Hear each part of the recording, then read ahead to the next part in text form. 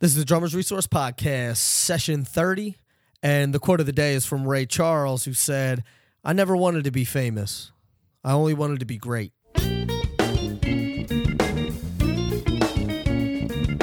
You're listening to the Drummers Resource Podcast. I'm your host, Nick Ruffini, and we're coming at you with information, education, and motivation for drumming and beyond.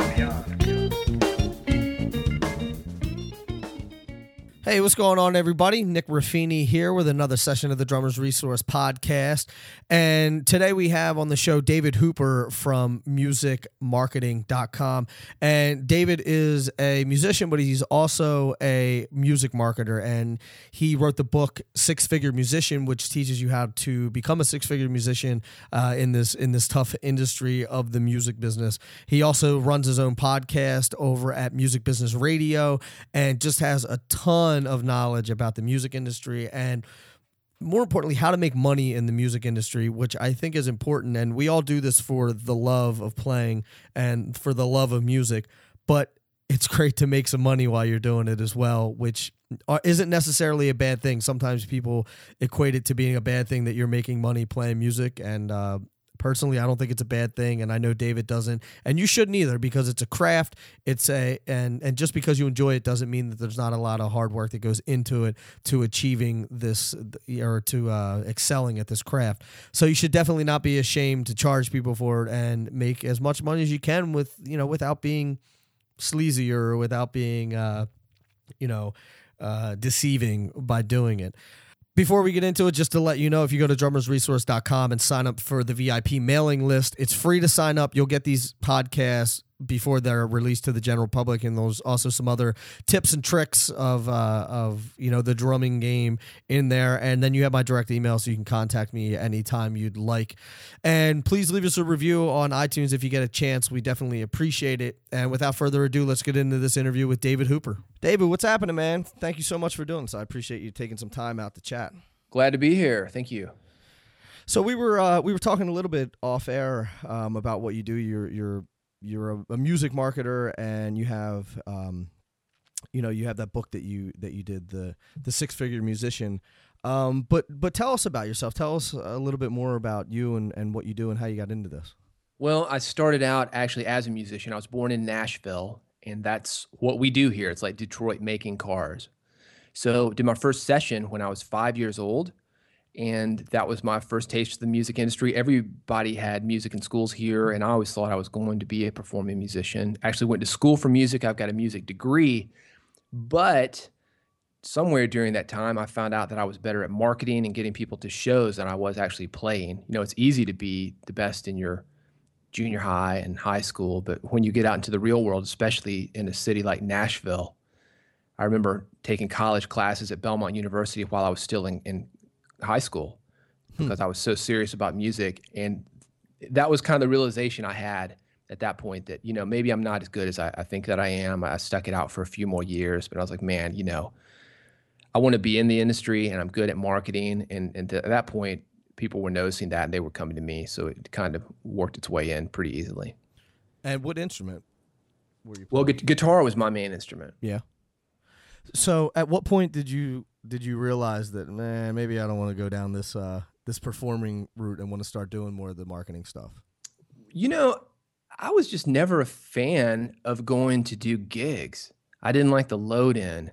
I didn't really like the performance because I wouldn't call it necessarily stage anxiety, but I remember I would look in the back of the room and I would see some guy whispering to a girl. He was probably asking her out or get me a beer or something like that. But I would always feel I was so insecure up there. I just felt really bare and raw. Like these guys were, they're talking about me. They're talking about me. He's like, that guitar player sucks. Yeah, exactly. And people were always really, really nice. And it was a weird thing to me as a musician because everybody was like, oh man, girls screaming and they're all interested in you. But I remember it would just, at the end of the night, be going home and thinking, man, this is the loneliest thing in the world. It's like being in Manhattan, you're around all these people, but you don't know any of them. Right. And it was such a strange kind of twist to it, right? I really enjoyed the writing. I enjoyed the recording. I enjoyed the creative process. and I enjoy the marketing as well. Mhm. But as far as the performing, having to go out there and really sell it, it was just too intense for me. I guess I'm just a sensitive artist type. Right. Hey, there's nothing wrong with that though, and it's better that you found out earlier rather than, years later, and it's like, man, I've been doing the wrong thing all these years, and you're like, I should have been doing all this marketing stuff. Yeah. Well, it was good that I had the marketing because I could bring people in, but I was always fascinated by the guys that were bringing people in, and that's what kind of put it together for me, because they weren't necessarily the guys that were the best. Mm-hmm. They were just the guys that were good at marketing. You always hear musicians say that, man, what's going on the radio sucks. I'm so much better as a musician. And that's probably true. But as far as connecting, sometimes you don't have to be the best musician. Mm-hmm. So it was just a lot of things. I really believe everybody comes in with gifts. And I think any musician listening to this, they knew they were a musician. Like as a drummer, you were probably banging on stuff when you were in the womb, Mm-hmm. right? Yeah. And you come out and you just had this natural sense of rhythm, and you end up being a drummer. Hey, big surprise, right? Right. And for me, I was the marketing guy. When you look back on it, I was like writing little books and magazines and selling them to my friends in second grade. And I was always, like that guy who was like making stuff and selling it. And the music thing, I think it was just because I was in Nashville. Again, it's kind of like Detroit. I just assumed everybody did music because that's all I really saw around me. My school was at the end of Music Row, Mm-hmm. and we drive past Music Row down the row every day, and I saw all the tall buildings, and it was just Like this is how everywhere is. that's what you did, yeah, Right. yeah. And it was until I moved around that I realized that every city wasn't like that. Mm-hmm. It's funny that you say that about, how you were like writing in magazines and selling them to your friends. And ever since I was a kid, I was the same way, playing wise, but I was also the entrepreneur too. So I was like, man, we should have, a lemonade stand, or we should do this and we can sell this. And that's why I always wanted to marry the two, because I love business and I love entrepreneurism and I love music and drumming. And I figured the best thing to do would just be to marry the two of them. And then, it's everything that I love all together, which really turned me on to your book, Six Figure Musician, because I think a lot of people are like, you can either make money or you can be a musician. You can't do both. Yeah, it's like that old joke. It's like, Mom, I want to be a musician when I grow up. Well, son, you can't do both. Right. But the truth is that Nashville, we have a reputation as a songwriting town. Everybody knows about songwriters from Nashville. But in truth, we're a music business town. This town was built on really radio and media. And that's why the writers started coming here. And I think once you get a pool of writers, you are going to get more of them. For example, where you are in New York, there are dancers and Broadway actors. Mm-hmm. You're going to get more of those people. San Francisco, a lot of gay people. Well, that's how it starts. It starts with just a few people, and then you want to be around people that are like you. So you go to those type of areas, right? Sure. So with Nashville, that's what we did. We had songwriters, and they were here for the radio at first, and later television. Everybody knows Hee Haw, Mm-hmm. which was on for something like 30 years. Ridiculous, right? Was it that long? Can you believe it? Wow. Yeah. I mean, it was crazy. I always thought it was just like a local show because they filmed it at what we call Channel 5, a CBS network. But yeah, it was going around everywhere. And yeah, it was around for about 30 years. It went on a lot longer than you would realize. And now, somebody has Hee Haw production company now. I'm not sure how all that works, but I know what used to be called the Nashville Network, a lot of that stuff is still around, and it gets passed around. And certainly all the old content, all the Hee Haw episodes, a lot of the old Dolly Parton shows, they're finding new life in DVD and cable and pay-per-view and things. So it's still around, but I'm not quite sure. I don't believe the show is actually on anymore. Not that I'm aware of. Right. But the name is worth something, and certainly all those performances. I mean, you see them on YouTube all the time. It's like the Ed Sullivan Show. Right. You go back to them, and it's classic. And it was kind of a double-edged sword because I think that When I started in the music business in 1995, I would go around and New York was hot and Los Angeles was hot. Nashville's really hot now. We weren't hot then. Right. Yeah. I mean, now know. it's like everybody I talk to is like, oh, I'm going to Nashville. I'm going to Yeah. Nashville. Well, we've got something, we've got this new network show called Nashville, which is more of like a drama, kind of like Dallas. Mhm. And that's being pushed out. But, for a while, people really thought we were no shoes and in a bathroom that was outside. So it's the double-edged sword. I always tell people though that Nashville for a long time, we were kind of like, if you've ever been like to the Bahamas, if you've ever been to some of these islands where people will dress up in like native gear for when the tourists come and they act normal the rest of the time. We would do that. We'd put on our cowboy hats and overalls and black out one of our teeth or something, but pretty much otherwise it was a normal city. It's kind of a big act, like spring break or Las Vegas. Right. So let's talk about this book a little bit. What was the inspiration behind the book, and what is the? I mean, like I told you before, I read the book. Well, I listened to the book, so I know what it's about. But explain to the listeners exactly where the inspiration came from and what it is, what they'll get out of it if they listen to it or read it. Well, this wasn't my first book. The first music book I put out was in 1999, and that one was great, but it wasn't the definitive book that I wanted. I was at the time, I started writing Six Figure Musician, about 16 years into the music business, and I had a lot that I wanted to say. It was time for me to do another book. Mm-hmm. So basically, I started working on that. I thought at first it was going to be a manifesto. I thought it was going to be about 60, 90 days. I was going to write down everything, but it just kept getting bigger and bigger. I had a lot to say, but I wanted it to be evergreen. I didn't want it to be like tricks for Twitter, although we've got a few of those in there. I didn't want it to be about Facebook or social media, whatever was hot, because by the time I published it, I didn't know if those things were still going to be around. Sure. And a lot of them aren't around, but I wanted to give something to the industry and to the musicians that have helped me and helped my city, that in 20 years they could go back and it was really like the hardcore psychological selling tactics that are going to help you get more people to shows, make more money, sell more records or downloads or whatever the incarnation of that is going to be. Right. And I wanted to do it in a way that I could replicate it, because I can't do what we're doing now 24 hours a day. Mm-hmm. I can't do live seminars 24 hours a day. I can't work one-on-one with people or any kind of consulting, but what I can do is print more books. And I wanted to really help the industry. I thought it was getting kind of off balance, if you will. It was more about fame than it was about hardcore marketing and fan I guess aggregation. I don't know if that's the right word. Just gaining more fans, and more about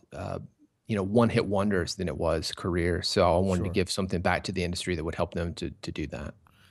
Now, the one thing that struck me as surprising, that you decided to give the book away for free.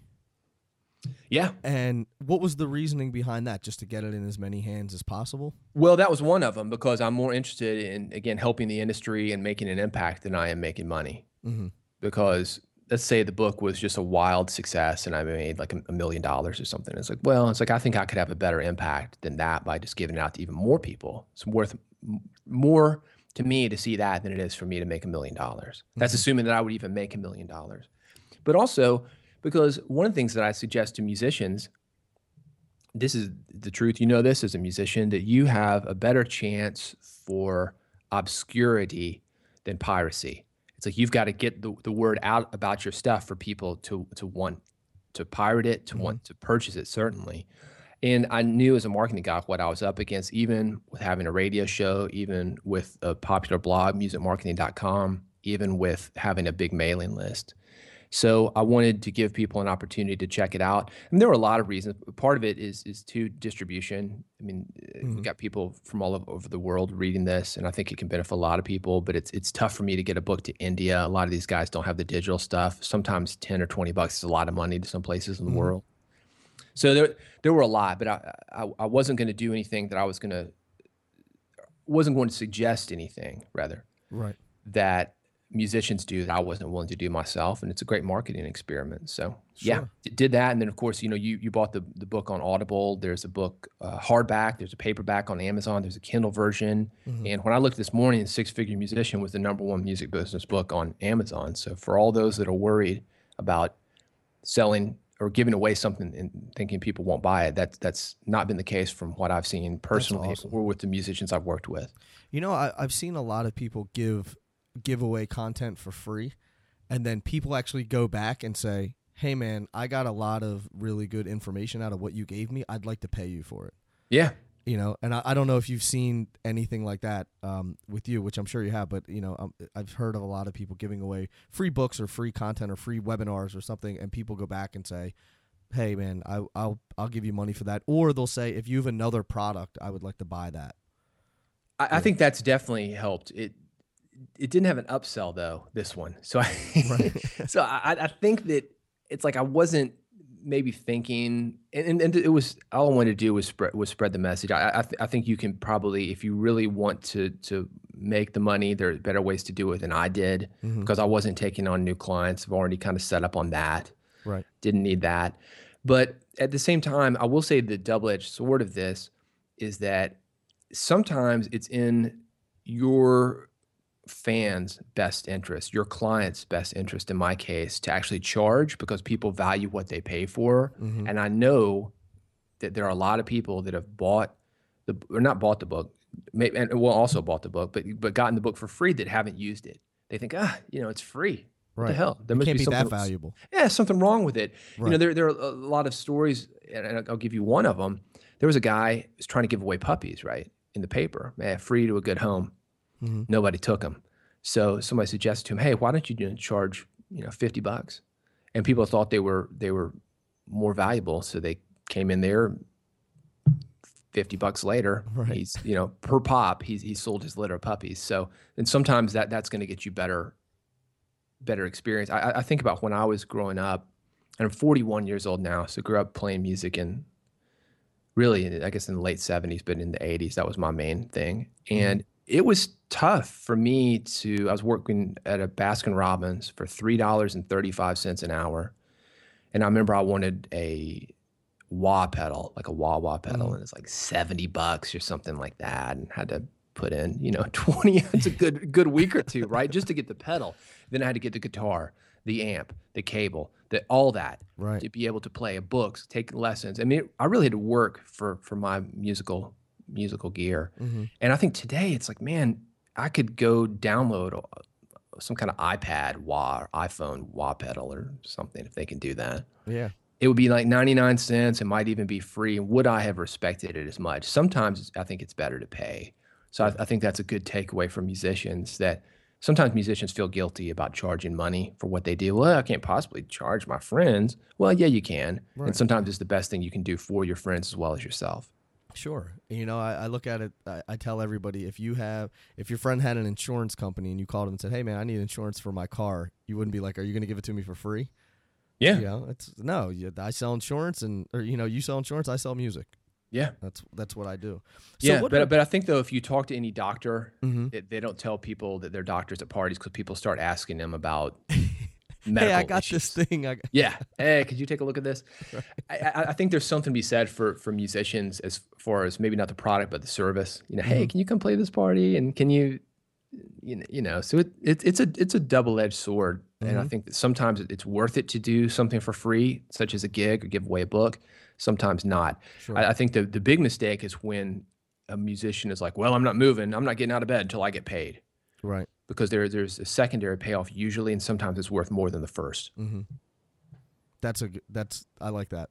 The secondary payment is what that's what you're really after. That's the long money, as I like to call it. Stephen Pressfield, do you know Stephen Pressfield? He wrote a book called Turning Pro, which is excellent. That's my favorite. He wrote a book called The War of Art, and something a lot of people would know called The Legend of Bagger Vance. Oh yeah. And he talks about like a Marine having two paychecks. There's the paycheck that he gets that's, $1,000 a month or whatever Marines make. And then there's that secondary paycheck of serving your country or walking around in a uniform. I think it's the same thing for musicians. Makes sense. I agree. So if for drummers that are out there and they're going to read this book, what are they going to get out of the book? What's in it for a drummer that can read this to help further their career? Well, a lot. If I had to break it down just to one thing, to just one answer, I would say play your game. I think it's really, really important for musicians, and I include drummers as musicians. I know some people don't. It's like, hey, some people don't. It's like No, I know. singers. They think they're not musicians, but a drummer really makes things happen. And I think if you listen to, you and I were talking about Chester Thompson, who I know him from his work with Genesis. Yeah. But he's done a lot of other stuff. Weather Report, maybe. Anyway, if you listen to these bands that a guy like Chester Thompson has played with, it's like, wow, the drums really, they kind of make everything happen. If you were to put in a different drummer, it would be a different feel. And we've seen that with bands that will replace drummers. Right. So I would say coming in and think of yourself as, and maybe drummers think of themselves like this, but non-drummers wouldn't. There was a band with a great lead vocalist that was kind of I guess he was the sound of the band, if you will. Right. And well, you know what? Let me give you a drummer example. Okay, so let's talk about AC/DC. And what's the guy's name? Phil Rudd. Phil Rudd. So Phil Rudd, whatever reason, left the band, and they've had various drummers, but there's a guy named Chris Slade, and Chris Slade. Am I right about the name? The bald guy. I'll be honest with you. I'm not a huge AC/DC guy, so I would have to look that up because I don't know their new. Yeah, Chris Slade. Chris Slade. So Phil, because Phil Rudd is back, but so Phil Rudd is kind of like the laid back, play behind the beat kind of guy that you're going to hear on the old '70s kind of stuff. Right. Chris Slade came in, Thunderstruck. He did that whole range of albums, probably 2 or 3, but he didn't try to copy the playing style of Phil Rudd. Right. He was a technical. I think he's amazing, and I think he was great. But he really helped change the sound of AC/DC, and I think he did it by playing his game. And so many times we see musicians that are going to come in. The original example I was thinking of, there was a band called Accept, and people know the song "Balls to the Wall." Very unique lyrics, and somebody sent me a video of the new guy. He's not trying to copy Udo, which is the first guy. He's doing it his own style. Ripper Owens, when he took over Judas Priest from Rob Halford, legendary vocalist in that genre, he didn't try to copy Rob Halford. He did his own thing. And that's the big thing, I think, for musical success is you do your own thing. And if you're not meant to play somebody else's parts, you don't play those parts. Right. I mean, certainly there's gigs when that happens, right? Like a studio gig or something of that nature. Like if you're playing for Wicked or some kind of Broadway thing, they pretty much want you to stick to the scripts. Sure. Well, when it comes to the creative elements of a band, you bring your own game. You're either playing harder, you're playing softer, you're playing behind the beat, on it, ahead of it. I don't know. Sure. So I think that would be the biggest thing. At the same time, I do feel when it comes to playing your game, that doesn't mean to be an asshole. Right. You got to show up for rehearsals. There's some things that you're expected to do. But yeah, your game can't be I do my own thing. Yeah, your game isn't your own band when you're joining somebody else's, right? But it's bringing your own brand of flair, your own playing style. It's bringing your personality into what it is that there is. And AC/DC, to take it back to that, when Bon Scott passed, very unique voice, very unique sound. When Brian Johnson came in to do the Back in Black album, he changed it up a bit. And now that sound is as popular as the original 70s AC/DC. And there's been various examples of that, certainly Sammy Hagar and Van Halen. In any major band that has had a change in personality and has kind of lived to tell the tale, because sometimes it doesn't always work. But what it wouldn't work, you know, there are a lot of these guys going out now, these older bands from like the 80s or 70s, and they try to, I saw Creedence Clearwater Revival, for example. They're called Creedence Clearwater Revisited now, so they can still build themselves as CCR. Got one or two of the original guys. And I think actually the drummer, I think, is maybe original. But they've got a new singer, and he sounds just like John Fogerty. That's nuts. So And It's amazing how they find kind of people. interesting, and some people don't know. But as far as the artistry of it, yeah, Right. it's basically a cover band. It's Mm-hmm. a very good cover band with a couple of the original members. Sure. Now, I think a lot of the people out there that are listening are, are in bands, and so let's just put me as the subject here. Okay, I'm in a band. I'm in a local band, and we have some people that come to the show, but it's nothing crazy. What would you suggest that we do to get more people to the shows, and also what are the biggest mistakes that you see from bands? Well, let me again give you just one thing, because there are a lot of things that you can do. I think you need to make a connection with the fans. Mm-hmm. And I think that can be done in a number of ways. But the reality is, from my perspective, is that people are coming to shows not just for you, but because you're providing the background music for their experience, and they want their friends to be there. Right. So you want them to certainly like you, but I think doing things that would facilitate them and their friends coming in there. Mm-hmm. The first thing I would do, if you're trying to, let's say you've got 20 people or something, you're building a mailing list, or you're in touch either from people coming to your shows or from friends and family, is I would start getting referrals, and I would start bringing people in through maybe like a 2-for-1 kind of thing, or find all the women on the list and give the women tickets, but allow the men to pay. Right. So it's like free, ladies free or something, because where the women are, the men will follow. Absolutely. I think, showing people that they're having a good time. Like we have this thing called FOMO, which is fear of missing out. Mm-hmm. And I think with your mailing list, if you were to do a gig Friday night, Saturday night, you've got photos of the people having a good time. Don't make it about you guys necessarily, the people on stage, but make it about the audience. I got this from, we had a guy on Music Business Radio, worked with Jimmy Buffett. Mm-hmm. And he said, this is Jimmy's rule. On the Jumbotron, Jimmy is not on the Jumbotron ever. And that was, Jimmy was saying that. He said, look, people don't want to see me and up my nose, look at my nose hairs on the Jumbotron. They want to see themselves. They want to see their friend. They want to see what they can have, because it's really about them. And I think when you look at like dance music and the electronic dance music, EDM, and why that's been so popular, they've done it right, because they've made it about the audience. Because let's face it, watching Skrillex or something up there pressing some buttons, or a button, not real exciting, right?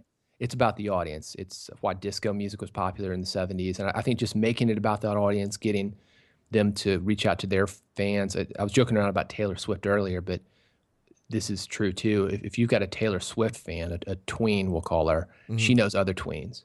Sure. And just like other drummers, or I know other people that would be in the music business, or other people who would be in Nashville.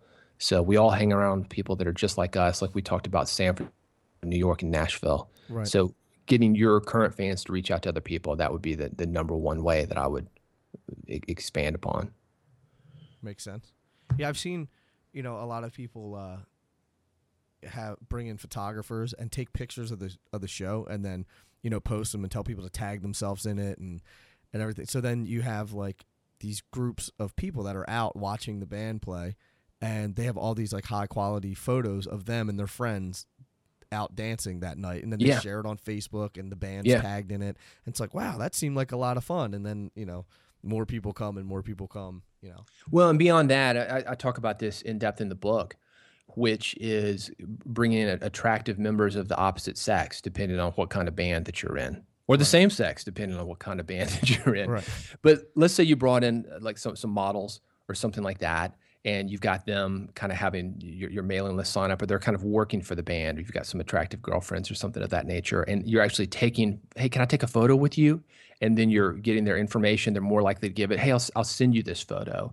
So I actually encouraging them through the taking of the pictures, and everybody's got a camera on them these days, and it's not something like weird, but certainly like good photography and making it look like an event that can help you a lot. Certainly the audio portion too.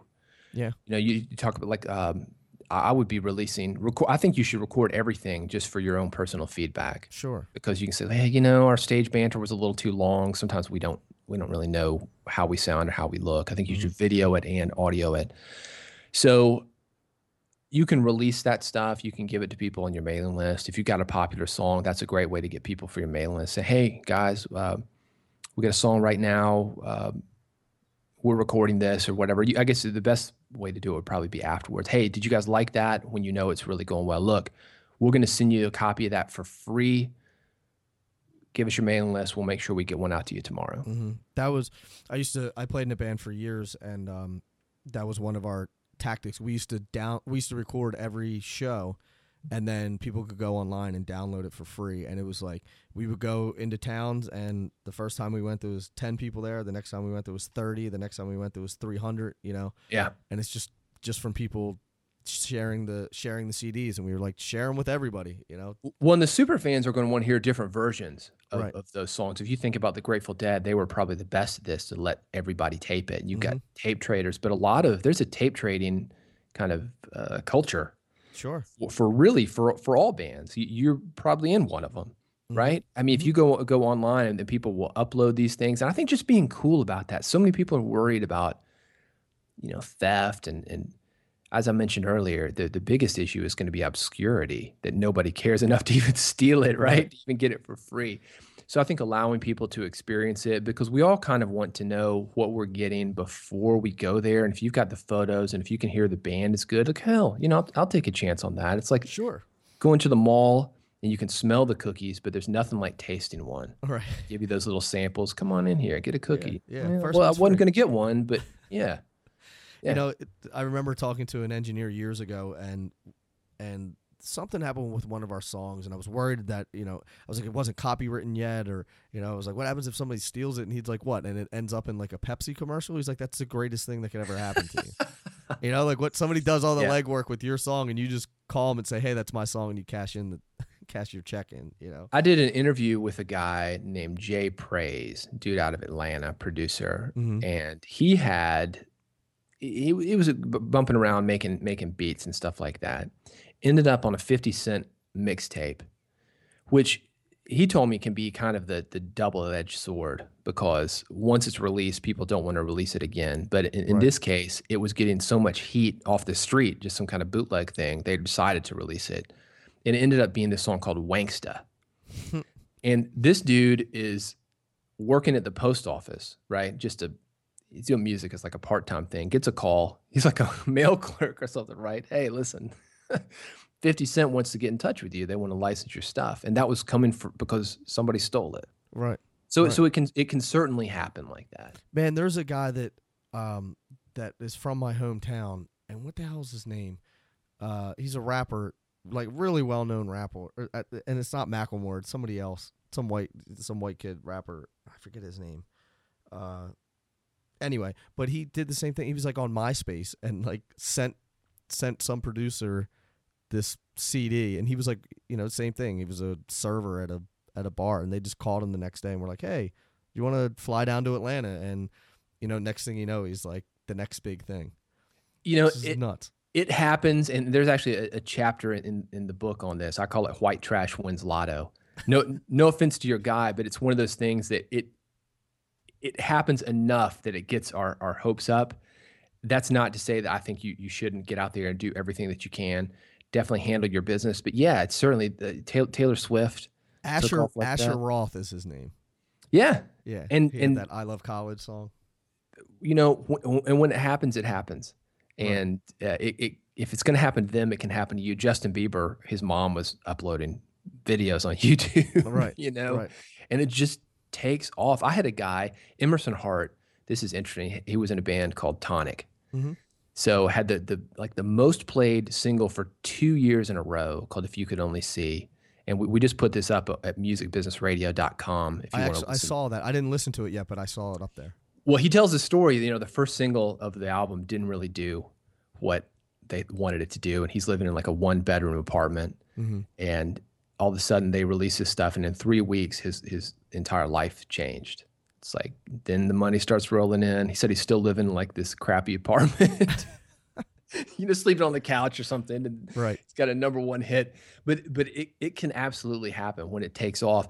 I think the biggest issue now is not that it can't happen as far as taking off, but what we see in Nashville, a lot of these artists that are on American Idol or X Factor, and they know when they're going to be on there ahead of time. But what we see is how are they going to take advantage of the opportunity? And I think you can do that ahead of time by building a mailing list, building a fan base.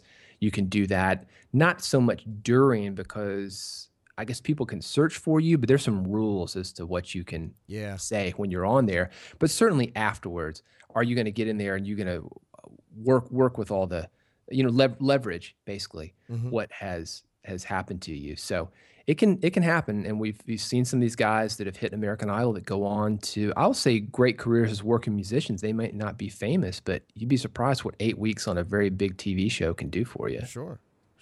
Even if you're not the American Idol. And then there's some that are the American Idol. An American Idol? She was, yeah. And Kelly's doing great. She's doing really well, yeah. She's based here in Nashville. Yeah. Yeah, she's been doing real well. Mm-hmm. So yeah, and some of them not so much, and that's the thing. Even if you win it, not necessarily a guarantee. You've got to be cool. You've got to play your game. You've got to work with fans. You've got to find a way to keep in touch with fans. A lot of people really hit on mp3.com when that site was really big. Mm-hmm. I know a couple people that got major deals about it, or major deals from it.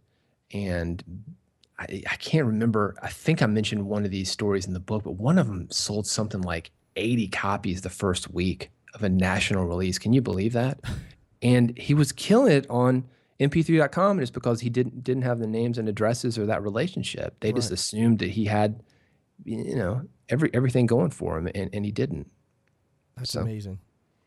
That you think, it's like, oh, here comes the money. It's like 80 copies. Here's your $1.50. Look, we've all been there, right? Yeah. I mean, we all put our heart and soul into these artistic endeavors, and it's a lesson. I think that fortunately, though, we can learn a lot by watching, and sometimes you don't have the full story, but if you dig deep, you can usually find enough to make your situation a little bit better, and that's how we'll improve. Now, speaking of watching, what's the one thing that you always see bands do and you're like, oh God, please don't do that? And you know that it's like, it's shooting themselves in the foot, or some advice that you can give the bands, like, listen, don't do this. There's so many things. And one that I find just really, really annoying is when you go for quantity over quality. It's kind of like that person, and we all know her or him, that has like 5,000 Facebook friends, but they're just friending everybody. Like, friends, I've got more friends. Right. But they don't know any of the people there. It doesn't make you more popular. Mm-hmm. You might have a bigger social life with just like 100 really connected people. And I think that bands tend to do that. They think, oh, I got a mailing list of 20,000 people, but half the email addresses are dead, and they're not going to clean it because their ego would be hurt to drop it to 10,000. Right. And they're not going to ask people, do they really want to be on it? They just add people, and some people are on there twice. And I think that's the big thing, not just to say, don't add people to your list. You shouldn't do that. But just the general thing is that what you're trying to do is you're trying to form a connection with people. It's really a lot like dating. Mm-hmm. You don't want to just have a bunch of girls on Facebook. You want to have dates and maybe a connection with one of them. Right. So I think fans are the same way, but it's much easier to send a bunch of books or records or whatever you've got out to people than actually making the connection and follow through. They do a lot of spraying and praying, bands do. Mm-hmm. Sure. And it's much easier just to, blast out an email to people and pretend like you're working. I think that's a huge trap for a lot of musicians. They fool themselves into thinking that they're actually working, but they're not. It goes back to that. Did you ever hear the Kevin Kelly 1,000 True Fans? Yeah. It's you're so better off having 1,000 fans that are loyal followers, and it's said that you can create an entire career around 1,000 loyal fans. I think that's absolutely possible. Yeah, definitely. Because and again, this is another thing that the book has, which it talks about going to people again and again and going for like higher end things. A lot of people think the income stream for a musician is like a $10 record, or sometimes today it's like a $5 record, right? Because we just kind of devalue just the music itself. But when you think about experiences that you can sell to people, think about how great it would be. Like, who's your favorite drummer ever? Steve Gadd. Okay, so let's say that he's in the studio. Think about how cool that would be for you to be in the control room watching him do some tracking or something like that, Right. and how much you would pay for that. Or, you know, people will do that. People will pay to. I think Kickstarter is a great place to find out what people will pay for. Sure. You've got a phone call from the band, Skype sessions from the band. You can go into the studio. There's a woman named Butterfly Boucher. She's from Australia, but she's been based here for a while, had a major label deal. Now she's independent. And she just released her 10th year. I guess it was like a re-record. It was a record she did on a major label that a lot of people knew. And she did like a 10th year anniversary with new recordings of it, not like covers, but just new versions of it. So a lot of people are really connected to this album. And one of the things that she did is like, hey, we've got some kind of funny background vocals, claps, and things like that. If you record them on a mic, and I'll tell you how to do it in MP3 and send it in, you'll actually be on the new album. People were paying for that. That's awesome. Yeah, it's great. And people were paying a lot. People were paying for, clothes from the video. People were paying for her bass guitar. Which finances the recording. Yeah, totally. Well, yeah, not only did she make money in the recording, but she made money before the thing was even recorded. So it's like it's profitable already. It's already a guaranteed sale of 1,000 or 2,000 or whatever. So everything on top of that is it's extra money. And I think that looking through Kickstarter or Pledge Music or some of these other funding sites, you can find some very, very creative musicians. And that's really what 1,000 True Fans is about. It's not just selling them a record, but it's selling them a membership site. Look at the economics on a membership site. So, or a fan club, we used to call it. So if you have $9.95 for a fan club per month or per year or whatever, that's a whole lot better than just $9.95 for one sale. Because a band isn't even going to make that much money on the sale. You might make a buck or two. Yeah. So. Well, Dave, you have so much information. This is a great conversation. I love talking to you because you definitely know what you're talking about. You're not one of these guys. It's like, oh yeah, I understand the music industry and it's hot air, and because you know how many there are out there that are like that. Definitely. And I think that's one of the things that has been really beneficial. And I think that would be probably another tip is that, I started as a musician, so I know where people are coming from. I think for you to know where your fans are coming from, have that like John Cougar Mellencamp, that working class, we believe it, right? So when he sings those songs, we believe it. And I think having that absolutely helps. Yeah. So thank you. Yeah, absolutely. So where can people go to find out more information about you and to get the book and to listen to your podcast and everything? Well, I'll give 3 URLs. If you want the book, it's at musicianbook.com, and you can download the PDF for free. Take it, no obligation. We're going to be friends either way. If you want to buy the upsells, which is different versions of the book, like a hardback or a Audible version, that's available there as well. I'd appreciate if you do that. Either way, though, if you'll leave a review on Amazon, that would help me spread the word. I write about music marketing at a website that I have called musicmarketing.com. And recently I've started, because music marketing or Six Figure Musician rather has taken off in the non-music space, I've started working on more like business marketing things. There's a lot that you can learn from the non-music stuff that I write, and that is at bigboldimpact.com. And that's been a lot of fun because what I can do is I can kind of steal from other industries. A lot of times musicians, their eyes glaze over when I tell them that you should steal from other industries. But for an example of that is Federal Express. The way they do their airplanes, they stole that from the check clearinghouse station, or the check clearinghouse system. Henry Ford stole the assembly line, or borrowed, whatever you want to call it, from a pig pork processing plant. So you can see how like learning from other industries would help. And I've got analyses of other industries at bigboldimpact.com. So if you want to kind of think outside the box, that might be an opportunity for you. It's funny that you're talking about Henry Ford and how he borrowed that information. I would never forget, I had a professor in college that always said, never buy what you can rent, never rent what you can borrow, and never borrow what you can steal. And it was, just whether, because he said people will share information and people will tell you things, and you don't necessarily, and he wasn't saying it in like a go steal something kind of way, but if you can see other ways that people are doing things, it's okay to bring those into whatever you're doing. You know, it may be, like you said, it's a pork processing plant. And he said, well, I can make cars like this. So, you know, all this stuff is definitely cross-pollinates. Just because it's music doesn't mean that it's not business and there's not other ways that you can look at it and market it and sell it.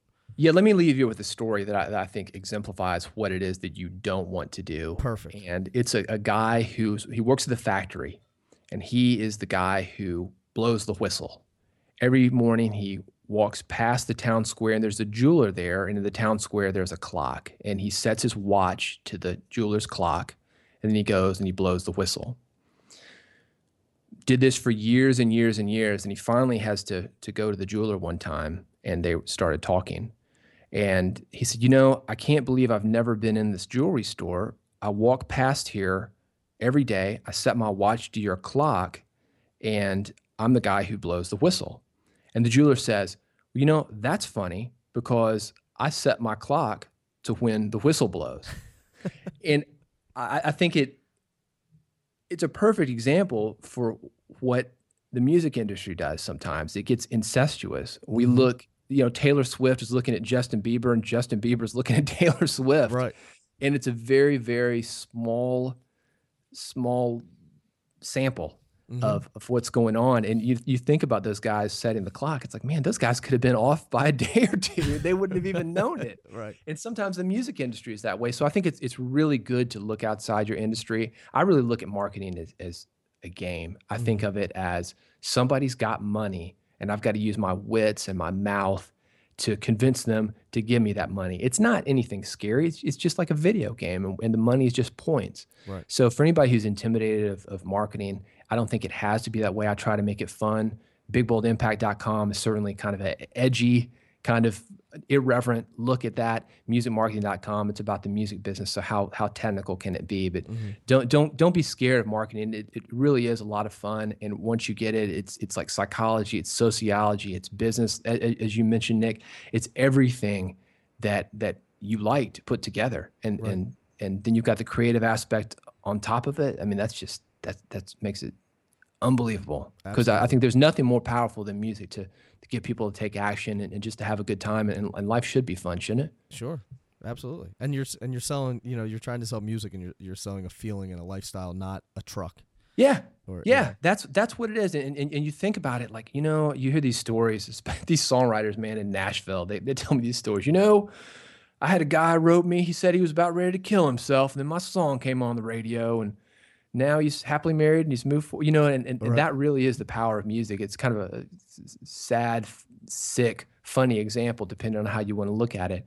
But music changes lives. And I think that all musicians, it's not just music. I think you're doing something important. So you really owe it to your people to learn about marketing and give them the best experience possible and get that music out there. Sure. Totally agree. And everybody knows out there, you know, everybody that's listening to this, they can go to drummersresource.com, and I'll have all the links for you, David, on there, so that they can get to, you know, your musician book, they can get to Music Marketing, Big Bold Impact, and check out your 6-Figure Income book. And I highly suggest that everybody goes and checks out these sites. I mean, David has a ton of information on there, and the book is absolutely amazing too. So congratulations on that and everything that you're doing in the music industry. And Thank you. I hope I can just continue the momentum on the second book. You know, I got the sophomore slump. I feel, but that's good. It gets me back in touch with the musicians that I work with, you know? Right. Absolutely. Well, David, thank you so much for taking all this time to chat with me today. And I know the listeners really appreciate it, as do I. And hopefully we can get together and talk again soon. Anytime. I hope so. Yeah. Thanks, Nick. Great. Thank you. There you have it, Mr. David Hooper from musicmarketing.com. And he is such a wealth of information and a super cool human. So it was great to have him on the show.